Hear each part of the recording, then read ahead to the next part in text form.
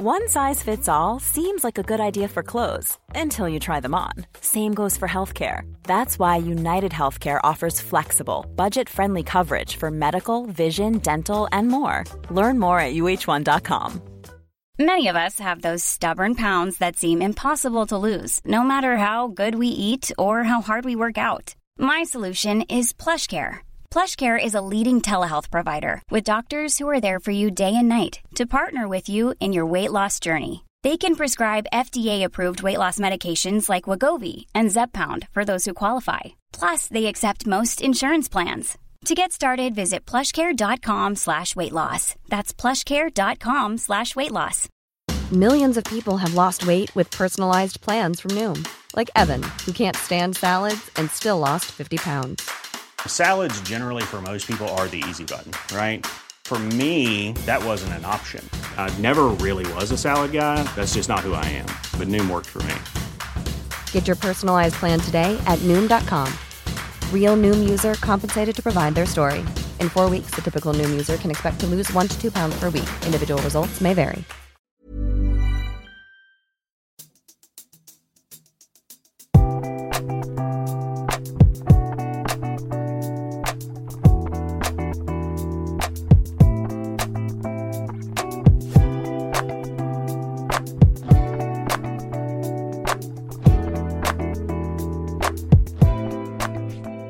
Thank you, Bridge community, for joining us again for another podcast from Bridge the Divide. We have been out of the net for a little bit. We hope you didn't forget about us, but we're still here nestled in the Cedarburg Public Library for some good conversation, we hope. This is Erica. Heidi cannot be with us today, but I did call on some more friends to hang out with us so we won't be lonely. And today, surprise, surprise, we are going to talk about race. Oh, who knew? Bridge the Divide talking about race. What we're going to try to work through today and kind of wrestle with is, why is it so hard for people to talk about race? Are they afraid? Are they afraid of the people? Are they afraid of the conversation? What is it that makes it so difficult to talk about race? So that's where we'll kick off our show today. And I want to introduce you to our guests, and I'll just let you know who they are. And guests, you can feel free to say whatever it is you like about yourselves, introduce yourselves to our community. Like I said, my name is Erica. I'm the Executive Director of Bridge the Divide. And the friends that I have today, I have Hannah. Hi, Hannah. Thank you for coming. Thank you for having me. Yes. We have Sharon. Sharon, thanks for coming. Absolutely. Glad to be here. And then we have Elisa, who's rounding out our friends on our virtual couch today. Hey, Elisa. Hello. It's good to be with you all. In the background, we have our lovely producer, Jeff, who is the one that makes our show possible here at CPL Radio. So shout out to Jeff. Thank you so much. So ladies, we just happen to have ladies in the conversation today. What is it that you think makes people afraid? Well, do you think it's fear that we don't talk about race? Why is it so difficult? And I feel it's difficult because we've tried to open this forum to talk to people, not only people who think the same way you do, but it's so difficult to get people to come to this table. Why is that? What do you think? Well, I can speak for one group. I'm from Marquette University, just recently retired, where I worked with the teacher education program. And my students, as they were preparing to be teachers, were pretty informed about a lot of things about racial equity in education and society. And they were terrified to talk about it in their classrooms with their kids. And as I probed it, why are you so scared, guys? One of the things that just kept coming through, they were really, they are really well-intended. They really wanted to, but they knew just enough to know that they were very likely going to say something that was wrong, that was offensive. And I think that is a category of, especially the people who want to be involved, who do care, and then they just like clam up in that moment that they may say something that's offensive and not realize it until it comes out, or maybe not even realize it at all until someone points it out to them. Right. And for my young students, that was terrifying. absolutely terrifying. And my advice to him was, well, of course you're going to say something stupid. Do it anyway, you know? Exactly. That's it. That's the one I like. I've heard the Glennon Doyle quote about fear. If you can't get over your fear, then do it scared. If you make a mistake, practice the art of the apology and keep going. But we need people moving forward in this, not stopping with what doesn't feel good, right? Especially if you're that well-intentioned person. I want to do right. I want to do well. If I can't do it well, I'll just stop because I'll mess it up. No, please don't stop. Yeah. Yeah, I think too, like the same kind of themes that like uphold white supremacy of like with perfectionism or like white supremacy culture, like those same things are tied to like this unwillingness or fear, if you want to, whatever way you want to describe it, to mess up, you know, that's, those things like coexist together. And so I think that is like a huge part of it. Yeah. And don't we mess up in other parts of our lives? Like we can't do everything else perfectly. And we feel like it's okay in other things to mess up or get feedback or some critique, even if it's hard. You do it at work. You don't just love somebody telling you you're not doing something the best, but you take it and then you modify. Yeah. I remember. I think it's good to encourage humility with that, you know, so I don't have all the answers. I'm going to put my foot in my mouth. I'm going to be ignorant, but I care about this issue. I care about other people, but I think it's okay to say, you know, just come with a little humility and prayer. That helps. And that helps with the grace too, right, Elisa? So if I'm the person that's the listener and I have engaged in this conversation because I want to have it, then I gotta give a little bit of grace to myself and also to that other person as they're sticking said foot in said mouth, to not necessarily, you know, jump at them right away. And I'm not sure how you temper it, because it doesn't mean that I just let you offend me willy-nilly because I you know, you aren't sure and I've corrected you and you do it again, or we've read something together and you do it again and you do it again. So I don't think it means I don't have to ever correct you again, or I just have to grin and take it if I want to have the conversation. So, you know, balancing that out is kind of difficult. That's where the humility comes in, though. You have to realize to be open to listen to the other person. Yeah. I worked with a woman, a teacher down in Illinois years ago, and she was very active in just anti-racist work in the school. And I said, how do you feel when someone points out that you've really said something offensive? You've really betrayed a racist attitude you didn't even know was there. How do you feel? And I'll never forget, she said, I feel like I was in the dark and somebody turned on the light. I feel like I was sick and now I'm starting to get better. And I've tried to hold on to that, because quite honestly, when I do it, and I do, and I get called on it, oh my gosh, it feels terrible. You know, it just feels terrible. But then you think about it, and sometimes the treatment for getting well does feel terrible. That's right. And so just moving in that direction. But I really appreciate what you're saying too, Erica, about it's not by any means being a doormat if you're the person who's been offended, because that would get us nowhere. But yeah, absolutely. A thing that I often especially if I'm going to engage in a conversation with a white person in particular about race, I usually start with what's helpful to start with, okay, let's deconstruct this binary of what is of being a racist person and non-racist person, because we believe that person is racist and that person is not racist. And exactly what Sharon is saying, similar, I would very much consider myself striving towards anti-racism, but I too still make mistakes, and I still need that grace, and I still need to have that humble heart. And that in itself, like, I have to be an embodiment of like racist and unracist and be okay with that in between. And I think when people are hearing that, like, oh, she's not going to quickly just be like, you know, I'm racist, or like I can at least deconstruct this idea that like that by the end of this conversation, this person will not label me either racist or unracist. It kind of lets them like settle down a little bit, because it's like fear, it's that fear of being like, well, exactly what Sharon's saying with her students, like, you know, like they are scared of saying something wrong or doing something wrong. And it's that like shame piece, and that like, and that it's that same good and bad binary that it needs to be deconstructed with humility as well. It's like, you know, we are more than just good and bad. We are more than just like anti-racist or racist. Like we, in that shame piece needs to be dealt with as well. Like, okay, like, you know, what can we do if we do say something racist? Where can we, you know, move with grace and humility in that, and also reduce harm and apologize if needed.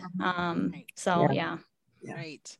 I like, if Heidi, I'm going to embody Heidi as if she was here, because if she were here, she would say, you know, that we've got to sit in that tension, and that tension is an uncomfortable place. You want it resolved. You want to, you know, to go back to Sharon's analogy of a health issue. You know, if you are ill and there is some virus invading your body is going to increase the temperature to try to kill it. You know, you're going to have the chills. You're going to feel fatigued because your body is putting all in to fight it. But you know, at the other end of that, things are going to get better. So while we are having fevers and chills and discomfort, you know, we want it to end. And I feel like some people think the way to end it is you just back away, backpedal from the whole conversation. They're not concerned with getting through those feelings, because there is a place past those things. It may not be perfect, you know, to Hannah's point, we may not automatically then be anti-racist, but you do have to go through it to get over there. And the discomfort and the tension and the unknown of what it looks like on the other side, some fear, some, you know, it shouldn't be shame, in my opinion, but you can't say how somebody else feels.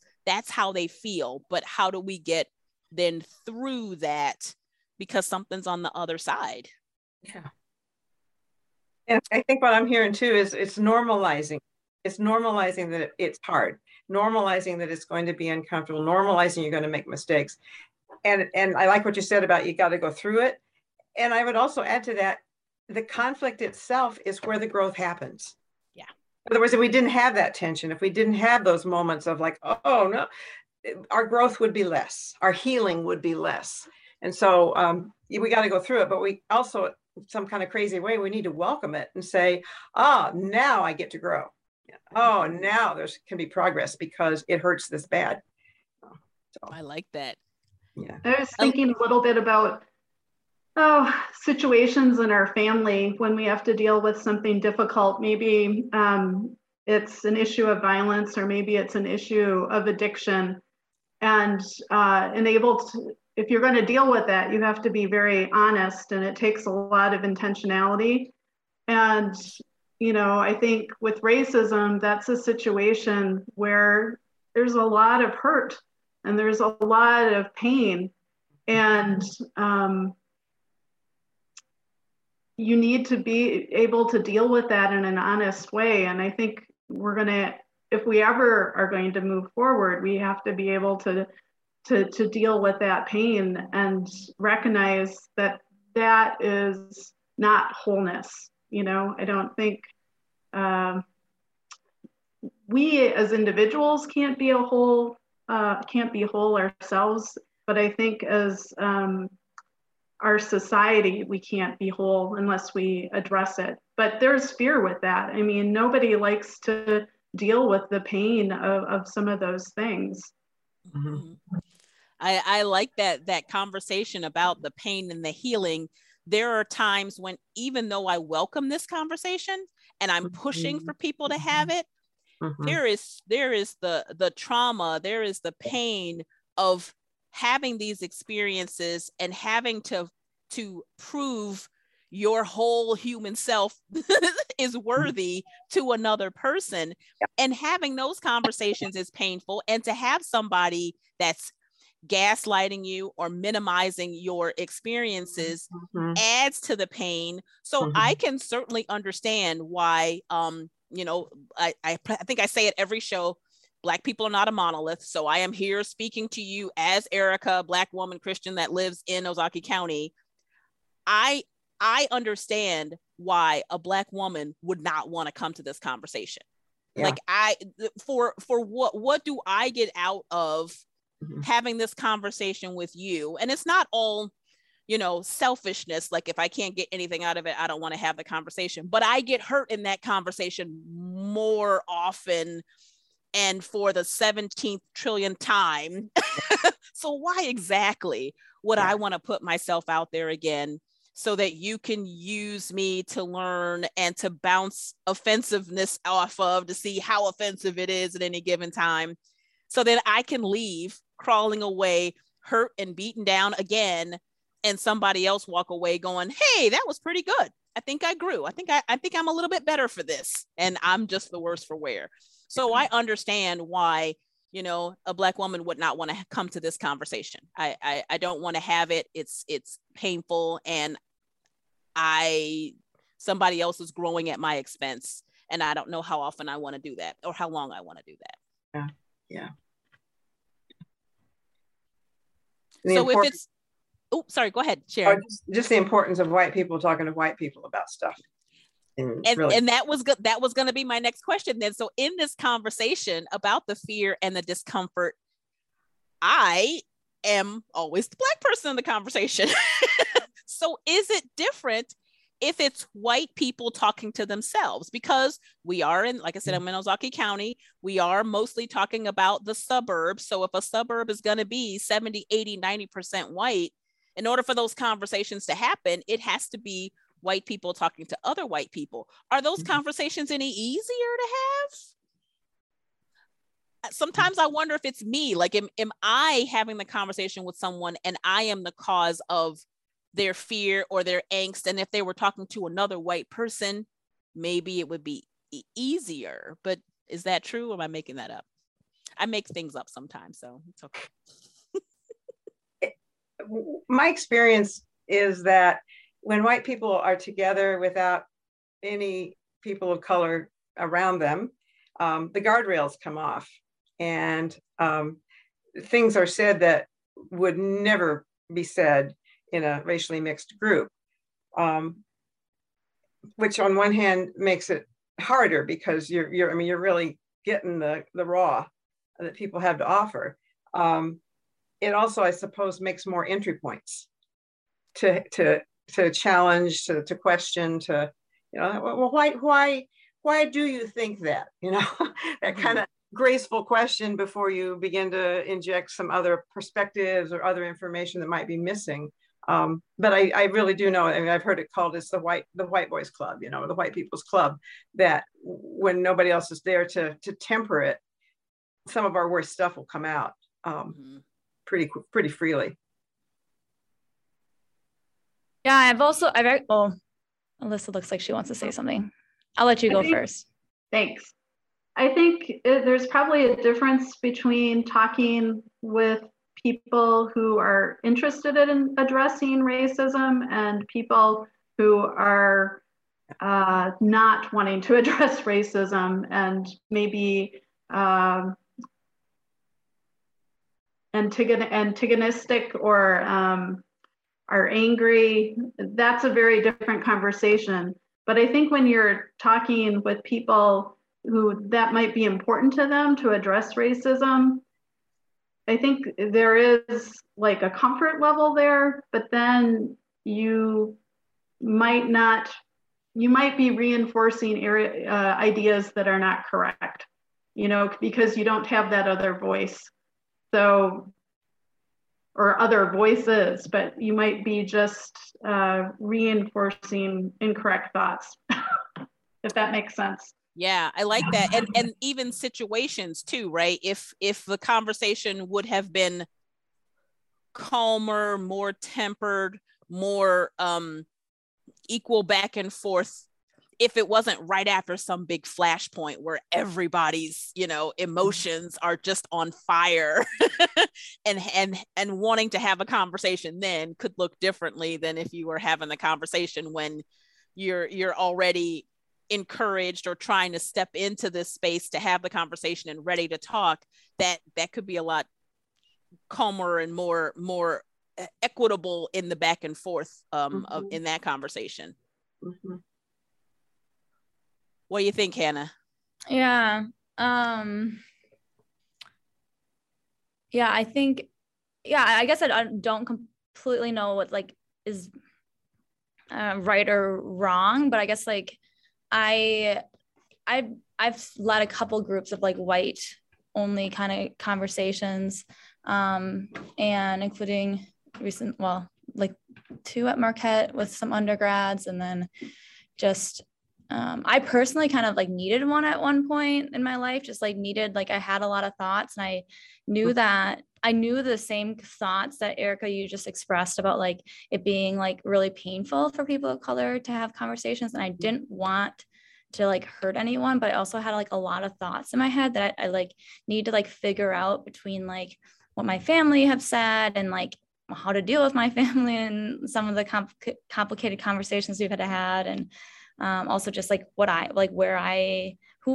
am and what I am in it. And I'm a little bit younger, and it was probably around 24, 25 when I like really needed those conversations. And so I like had a group of like white people around me, so I could kind of be like, but white people that I like really did trust that they were also trying to like move in the same direction as me.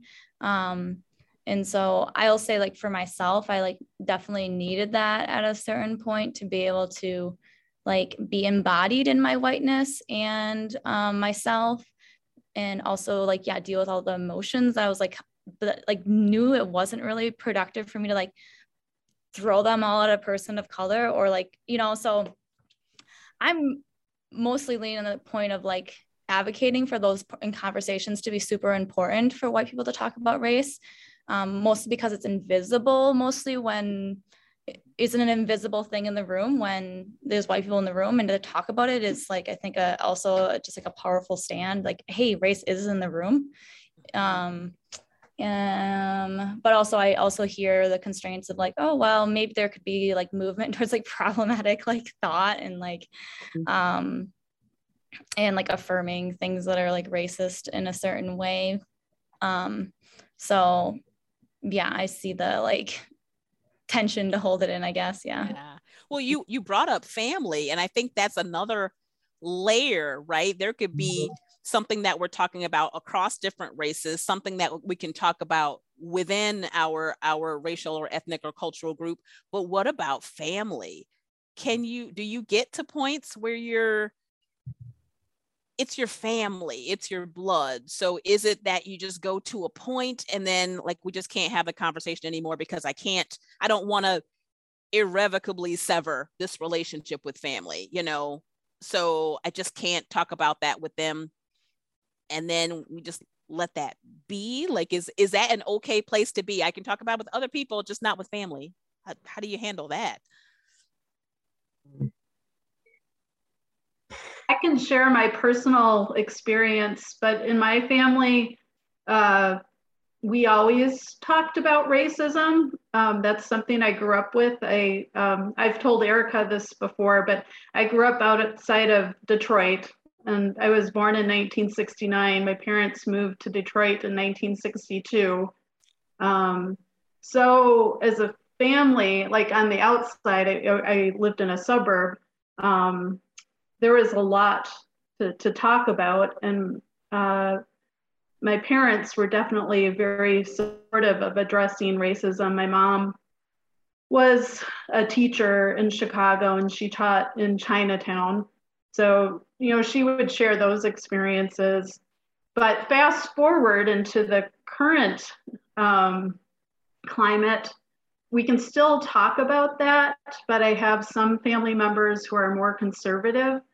And if it gets into the issue of Black Lives Matter or even George Floyd, that now has become more difficult to talk about because it's been politicized. Mm-hmm. So something that the conversation that we talked about had to do with empathy and caring for others and talking about injustice has moved to what side are you on? Right. And because that was something before, it wasn't a political discussion. It was a discussion of right and wrong. Mm-hmm. And that's changed in my family with some of the members of my family.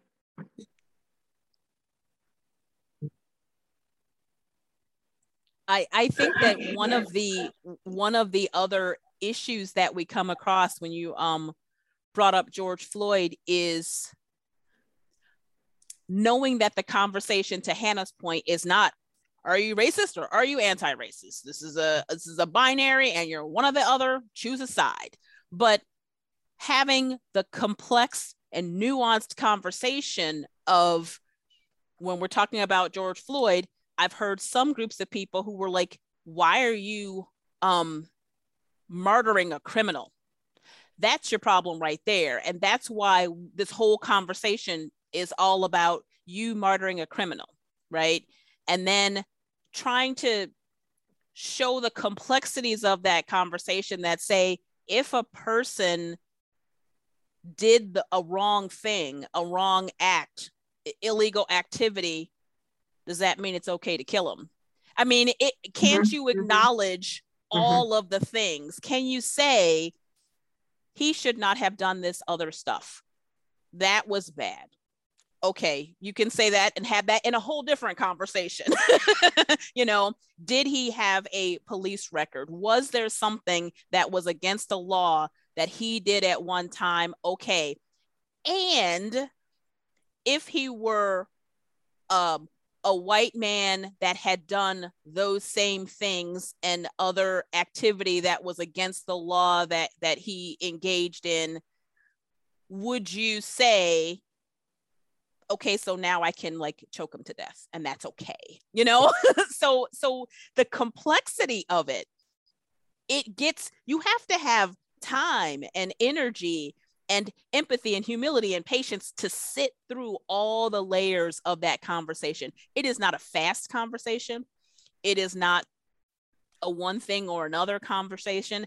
And it's so complex. So do we have the patience and the time to sit and peel through all of those layers in order to have an appropriate conversation? Yeah. Is it in and out? That's it, you know? Is that a hand up there in the library for us to call on? Up. Nope. Okay. No hands. Right. Oh, that was my hand. Sorry. Okay. Yeah. Okay. See, you've got all the professionals here. We got this. No problem. Okay. I didn't know it was my hand. Anyway, yeah, I really agree with that. The notion of you know, these are not quick fixes. They're complicated. They take time. They take patience. And I think about it as pragmatism. Like, what's the most likely possibility of making some progress? And so a head-on, head-butting, face-to-face, knock them out conversation, argument with someone may feel kind of gratifying in the moment. It probably will end further conversations and won't change anything. And so, you know, to be able to listen really carefully, to ask questions, you know, like, you know, if that were your son, Joe, who had done some illegal things and then was in that position, you know, well, what do you think you would feel? You know, just ask some questions, and to even to share, you know, with the George Floyd experience, I could not stop seeing my son's face in that spot. It was, I mean, I've been aware of the you know, the horrific violence, but that was the first time my little boy's face showed up. And I kept seeing it over and over. And so even to share that experience, to say, you know, I hear what you're saying, but let me tell you how I felt when I saw it. Mm-hmm. But it's the kind of questioning, sharing an I statement or an I story with hopes that you drop a seed here, you plant a thought there, you kind of massage something further along, but you have the opportunity to continue the conversation, because those family situations are volatile. And not only could you drive the person away, you could drive the rest of the family away if they feel like you're just messing up Thanksgiving, So true. It was hard. It's hard because it hurts to let things ride, but how we respond can really make a difference. Yeah. That includes name calling too, right? You can disagree with my position on something, but you start calling me names. Yeah. That can shut that conversation down super fast. Yeah. Yeah, I think I appreciate that perspective of just seeing like the long-term like game of it all. Yeah. It's like it's not going away overnight. Mm-hmm. Yeah, my friend Rhonda just regularly says to me, Sharon, why do you want the answer to come so fast? That's whiteness itself. Why do you want it to come so fast? And that leads to another, all of this leads to another thing. Another thought about that is when people, I've seen the example used of coming to class late. So you would appreciate that, right, Sharon?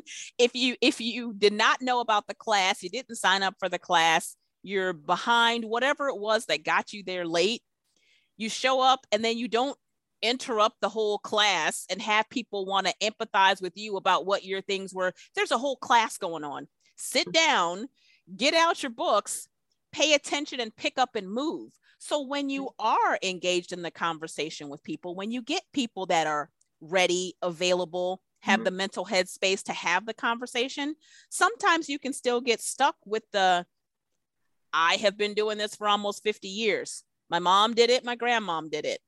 I am tired of waiting. So get yourself together, figure it out, fix it. Let's change it all now. And you get people who are coming to the table like, wait a minute, I just got here. I'm trying to sit down and catch up on where we are and, hold on and be patient with me.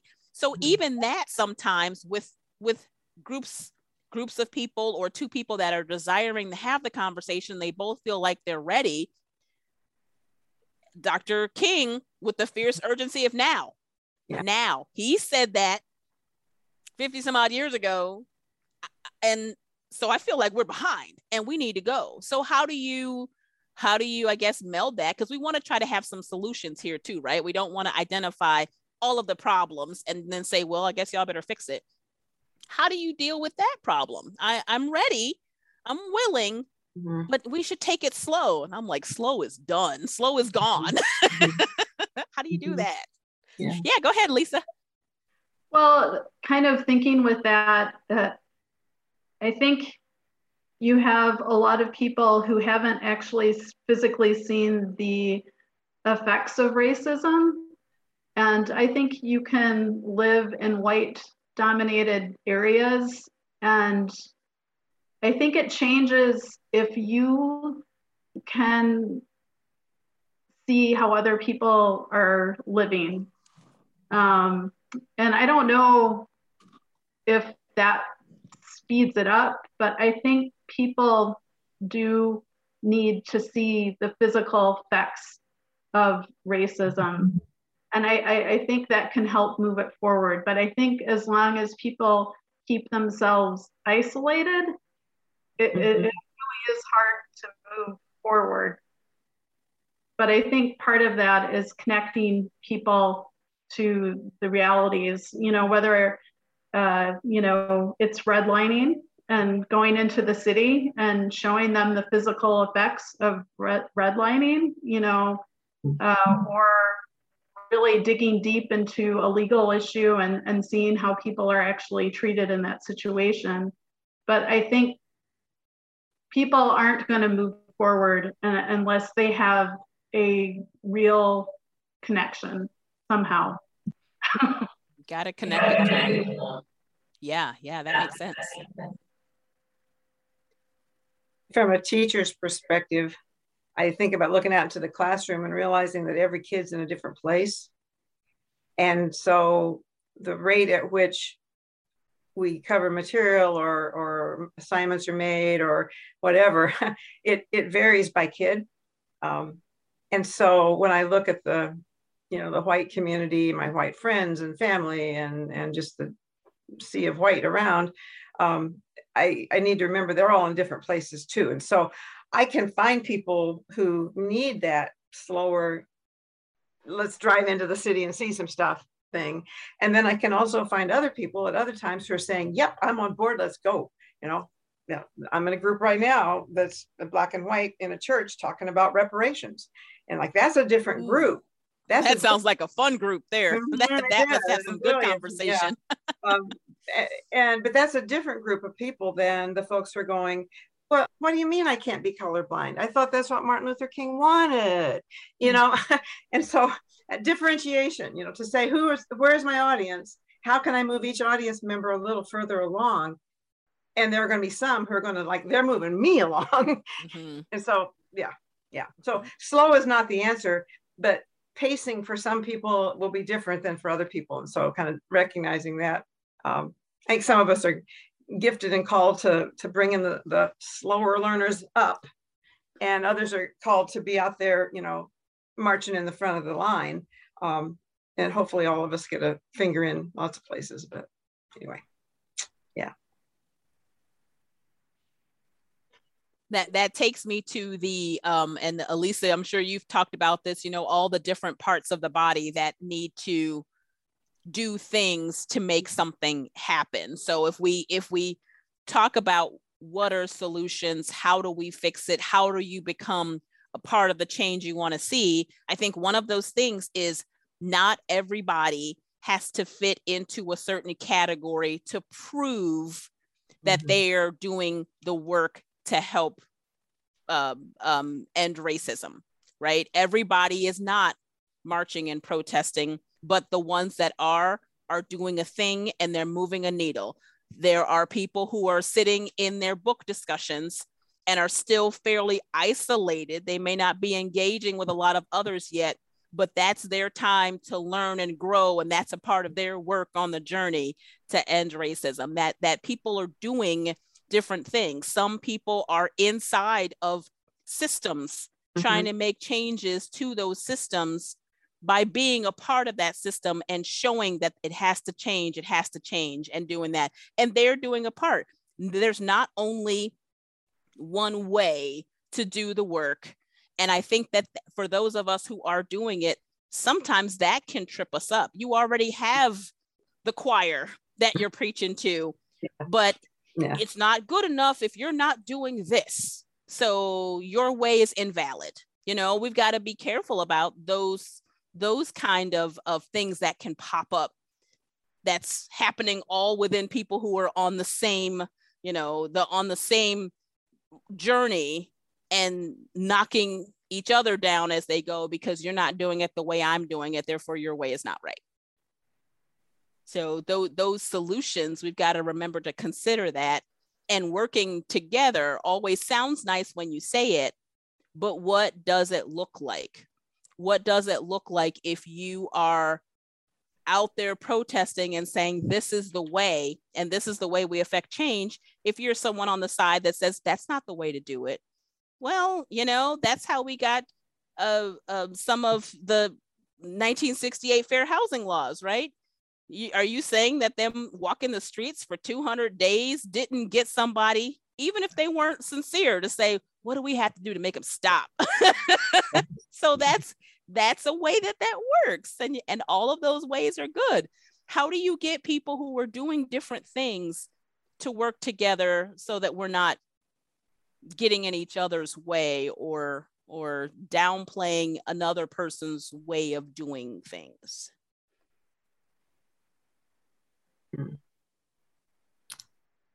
My first reaction, it sounds like there's some Christian folks around here, but it's the idea of us being a body and seeing the value of people's work in every aspect. And the older I get, I realize the limit was it's not a limited supply of energy. There is more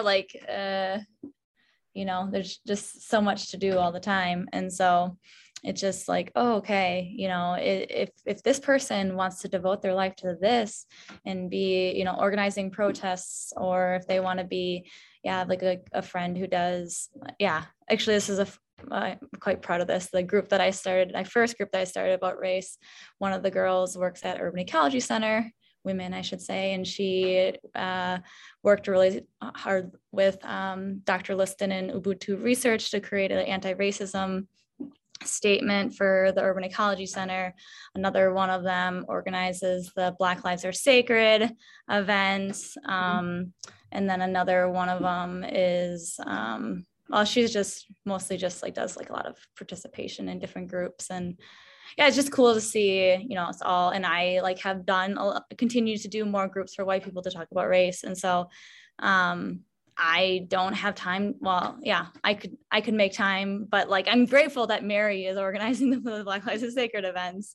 And I'm so grateful Kirsten's doing them.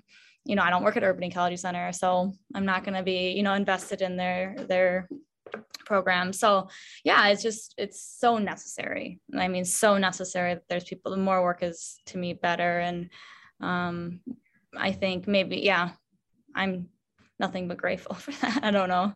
Yeah.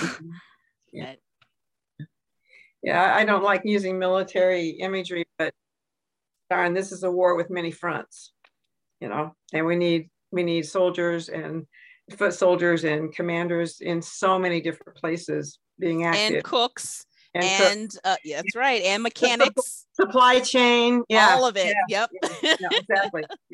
Yeah. So the bigger the army, the better it is. Mm-hmm.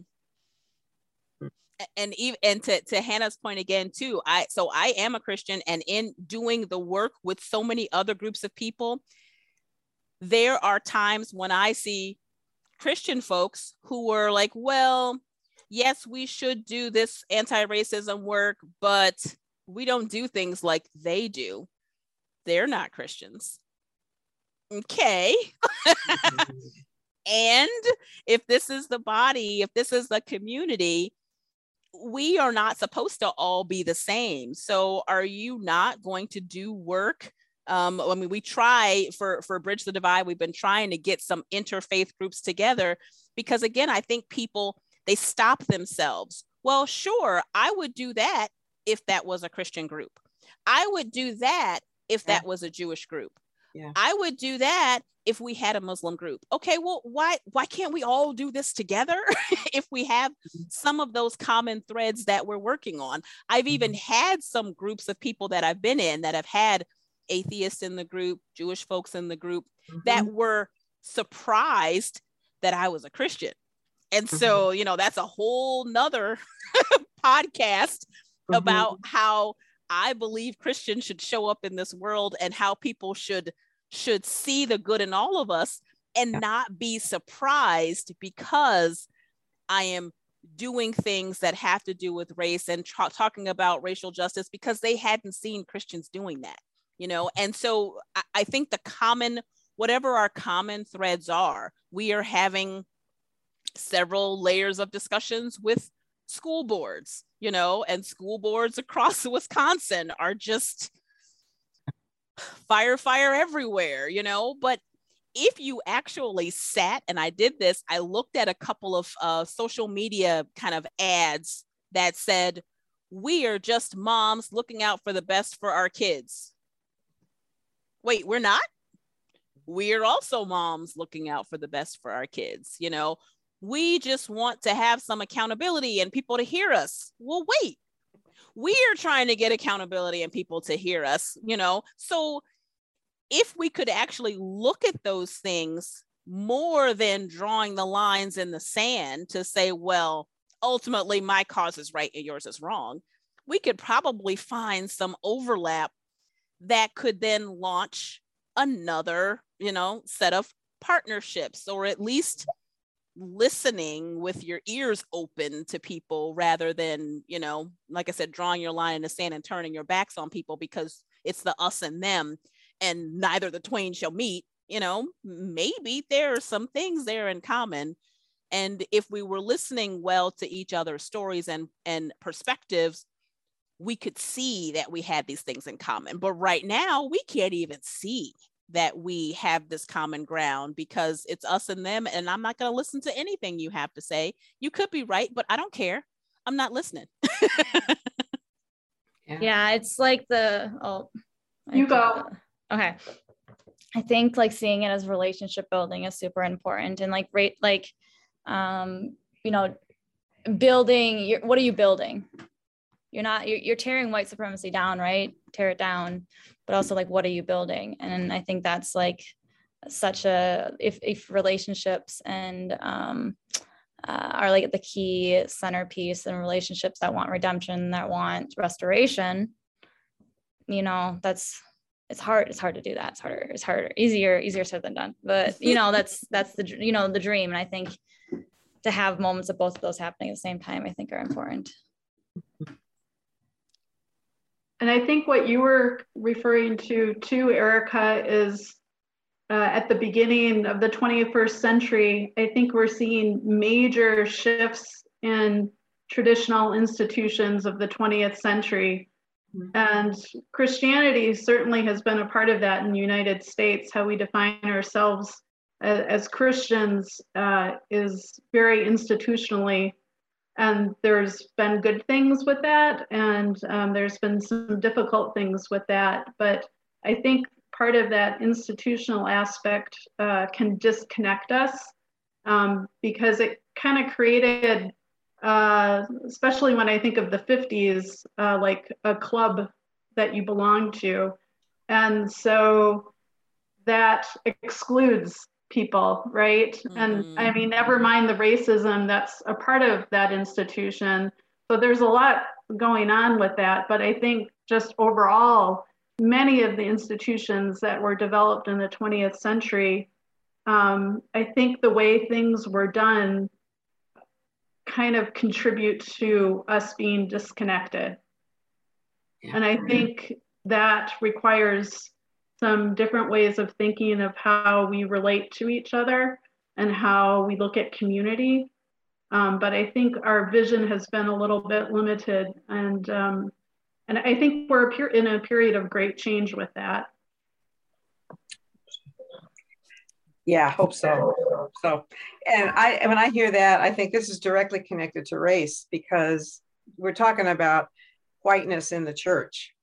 I asked my son for a book for Christmas. It's called White Too Long, and it's talking about the history of white supremacy forming the Christian church. And one of the hallmarks of that white supremacy is it's a very, very restricted view of who God values.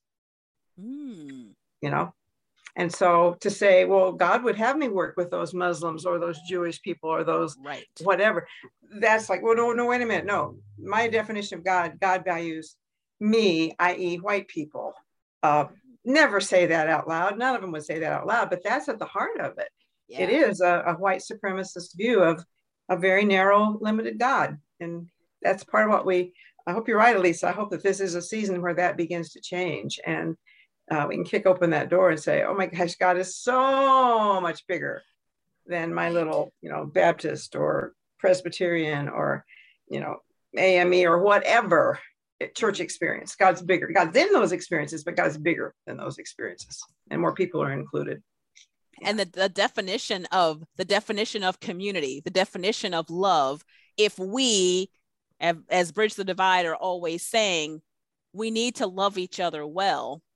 And then we follow that with what we see love is. Love is not just patting someone on the back or affirming them for that good thing that they're doing. Love is also saying, I heard that, and that's problematic, because how can I help you see that and get better at that? And in my vision, that is ultimately what love is, because if I didn't love you or didn't care what you did or what you said or how you interacted, then why would I engage with you to go, oh, I think this is wrong and this is why, and you can do that better. If I didn't love you and want that better for you, then I could just turn my back and say, well, somebody's going to get them later, because they're going to hear that they said that, and boy, they're going to get them, you know? So what is love? What is community? What is being a community of people? What is being in community with people?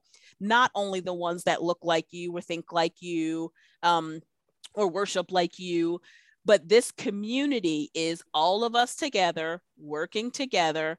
And how can we do that for the betterment of all, and not take that and label it, well, now you are pushing this thing because that's what that means. No, we're trying to talk through these definitions so we can get some of the common language and common understanding, and then we can move through that together, hopefully pushing it further and faster because we're all doing it, rather than feeling like we are working against someone who is countering us because they don't understand what we mean by community, or they don't understand what love is, or we just haven't talked enough to get the common language. If we can understand the language, then we'll know that we're talking about the same thing. And I love for that to happen, but I also believe that conversation is tiring. It is exhausting. And of course, the more people we have having the conversation doesn't mean the same 5 people have to have that conversation. And maybe it won't feel so exhausting, you know, but I do want to make sure that for our community that's listening, some that are newly listening to us, some that are, you know, been hanging with our community for the last 4 years, that we try to get some next steps out there. So if you all could help me with, you're talking to a new person that is now just coming into the classroom late. they're way behind, you know, what can you offer them about this scary conversation that some have told them that it is? What can we tell them to help encourage them to be a part of the conversation? And what can we tell them or recommend that they do to get started if they're like, okay, they're not all so bad, because we're not, you know? What do we tell them? How do we encourage them to keep this conversation going? You're asking us. Yes. Well, actually, what I was thinking, Erica, was before the what do you tell them to do, I was thinking one of the things is the attitude that I bring toward them. You know, yes. the loving attitude, the empathetic attitude, the committed to people's well-being attitude, which all leads to growth around racial equity. And so that's my part of approaching that, you know, the newcomer to class with that kind of an attitude versus a why are you late attitude. And the other one that you said, I think is so crucial. And that is to say, let's just talk about some of the definitions. Are we talking, when I say racism and you say racism, are we doing this? Yes. You know, or even when I say race and you say race, are we doing this? So let's talk about some common definitions, so that when we have our conversations and disagree, we at least know what we're disagreeing on. You know, right. We're not talking past each other. So that was what I thought of as you were speaking, that those are 2 things that I think are important. And then we can go to other people's ideas of what they can then tell them. Yes. What do y'all think?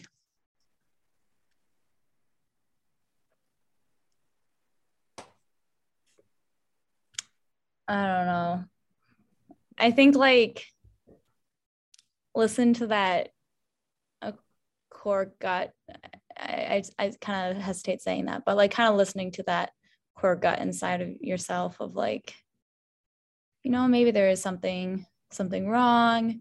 Then also just being curious of well, where is my role in it to create the world that is, you know, leaning towards more right. And so I think that is probably, you know, is there something small that can be done? You know, I believe in the impact of ordinary humans in relationships. And so, you know, even when it's overwhelming and big, it is, but also you know, we all have power within us to make changes even in small ways. And just to I would encourage maybe just to talk to a close friend or talk to somebody who you know might really be interested in those conversations. You can reach out to me if you need to. And because like it's confusing sometimes and it's overwhelming, that feeling of like what can be done, but like just know that there is, you know, the more you experiment it. Something, sorry, now I'm talking a lot, but something I would say to people after George Floyd, my had friends calling me and just be like, hey, just like, this is great that people are wanting to have this conversation, but it's like a whole new identity to try on. Mm-hmm. And I think that was part of the problem with me, is like, being anti-racist is a whole identity that, and being, understanding how I'm being anti-racist, racist as an embodied white person, right, is a whole identity. And I need to like experiment and play with that. And that does not mean everything I do is going to be right. It probably isn't. And like, but I have to be committed to the journey of it. Otherwise, like, you know, I do one thing wrong and then I clamor up and like come back into a little shell and like be like a little fragile and scared, and like fragile and scared, completely part of the process. But like, you know, it's just, no one wants to live their whole life fragile and scared. So, right. You know, but don't, you know, you are stronger than you think that you are. That's so. Right. I like that. And I like the idea of celebrating the small wins, you know, because otherwise it can seem truly hopeless. Like we are not making any progress anywhere. If I go back to my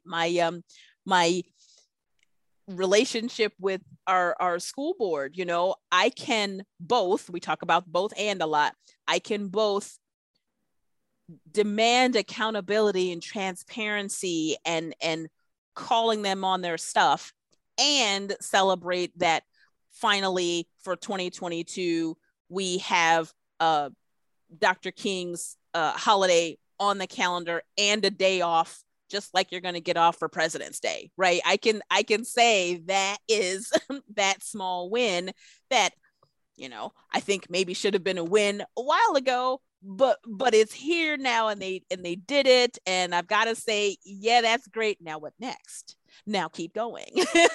but taking a little bit of time to celebrate when there is something good or moving closer to that arc towards justice, and saying, yep, that was good, and now keep going.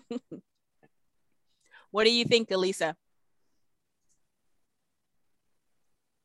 I'm thinking about grassroots organizing, and that you can't really expect any change unless people care deeply about what they're fighting for. So I guess people who are interested in learning, I think I'd encourage them to have empathy and to listen and to look at how the issues might affect their community that they live in, but the larger community. And perhaps, you know, just think about the world that they would like to live in.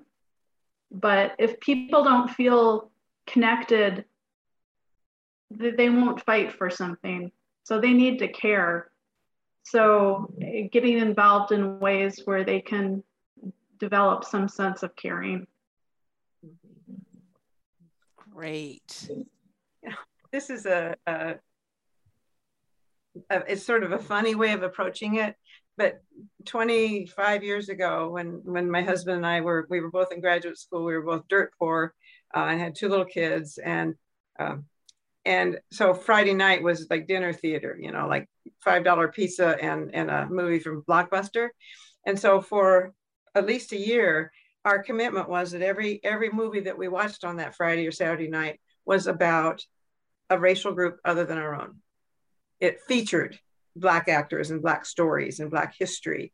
And then we'd expanded into Asian and Native American, and we explored, but we learned a lot of history, and we learned a lot of experience, you know, kind of like vicariously peering into our little box.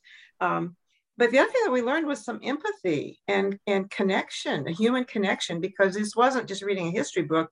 This was like kind of watching people acting it out, living it out, and seeing the pain on their faces or the victory in their, you know, shoulders as they marched across the bridge.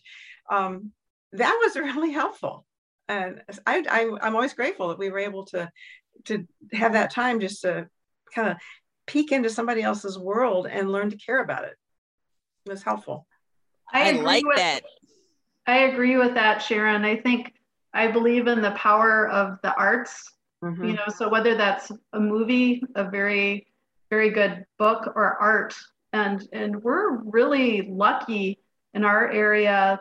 We have multiple museums who have been highlighting people of color in the exhibitions. And that can be a great way to connect with people is through the arts. But we have a lot of those resources in the community. Yeah. Do, including our very own Cedarburg Public Library, right? How is it that you get to have a place where you can find the story where someone else tells you their story? It's not you telling them what their story is. It's not you repeating the myths that you have heard about the other or the them. You have these libraries that are the hubs of our communities, and you can go in and learn and travel and see and hear other folks' experiences. So it's really hard sometimes when you hear well, I don't have proximity to Native American people, to Asian American people, to, South American people. I don't know. I haven't seen. We have got our hands on these libraries that have made the world so much smaller. It's right there. So you have to, back to the intentionality, you've got to be intentional, and you've got to search out those experiences. And then once you have heard them or seen them, don't discount somebody else's experience. Well, that's not how it really is. Really? That's somebody telling you their story. So you need to hear their story and listen to their story. So I would encourage everyone, obviously come to our Cedarburg Public Library in our little town because we think it's great, but you have libraries everywhere. Use them, learn from them, grow with them. It's easier than we want to make it out to be, to make that problem a little bit easier to solve by accessing other people's stories. Yeah. So thank you all so very much for joining me in this conversation. It was fantastic. It obviously is the beginning for some. It's right in the middle of the journey for some, but it's never the end. We've got to keep our foot on the gas. We've got a long way to go and a lot more things that we can learn. Even for those of us that think we have learned a lot and been through a lot, there's so much more to learn, and we're never going to get to do it if we can't be in community with other people, supporting the journey and supporting each other on the journey. And I appreciate you being with us here at Bridge the Divide, supporting us as we continue. There is always more. We talked about Dr. King's birthday coming up. My friend Rhonda Hill from Race and Faith has a Something to Say continued conversations that's happening on MLK weekend. So we have an interfaith Dr. King program that Ozaukee County partners are going to be doing. We have those things on our Facebook page. We will share things on Instagram. Our website, bridgethedivide.life. We have things on the calendar there that we will be adding. So make the decision to be a part of this journey and then take a step. And there's so many things out there. We appreciate you allowing us to be one of those things, sharing with you. And we hope to talk to you again soon. Thank you so much to our guests. Thank you so much to the Bridge community. Have a fantastic day.